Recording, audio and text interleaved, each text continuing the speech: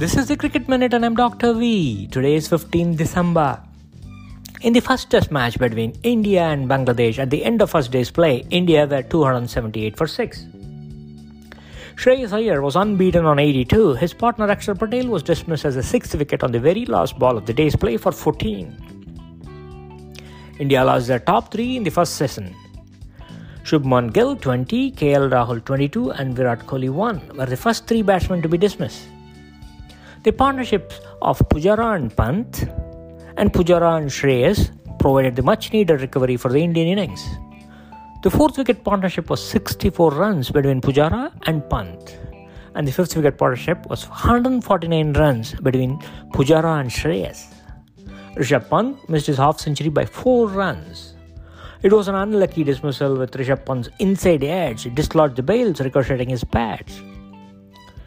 Cheteshwar Pujara missed out on his 100 by 10 runs. Taijul Islam's big turn deceived his bat to rattle the stumps. Luck was with Shreyas. Ibadat dropped a regulation catch of Shreyas of Mehdi Hussain, and then Ibadat's own delivery hit the stumps, but bails refused to fall. The bail on the off stump moved and got back to its groove, while the bail on leg stump moved out of the groove but refused to fall.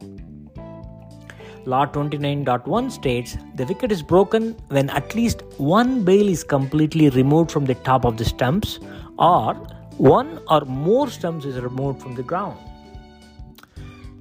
Fortunately for Shreyas, nothing happened.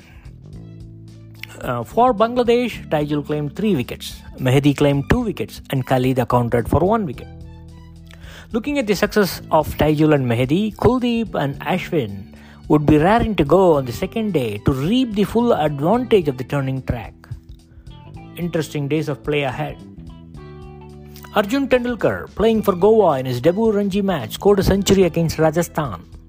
His father Sachin Tendulkar also scored a century in his debut Ranji game back in December 1988, playing for Mumbai against Gujarat.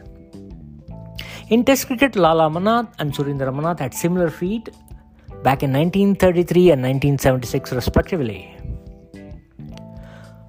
Split captaincy in place for New Zealand now. As per BBC Sport, Tim Southee will be replacing Kane Williamson as New Zealand's Test captain going forward. Kane Williamson will continue captaining ODI and T20. New Zealand are scheduled to play 2 tests against Pakistan in December and January, and in February 2023 they are scheduled to play a 2-match home series against England. That's it for this episode. See you in the next episode. Thanks for listening.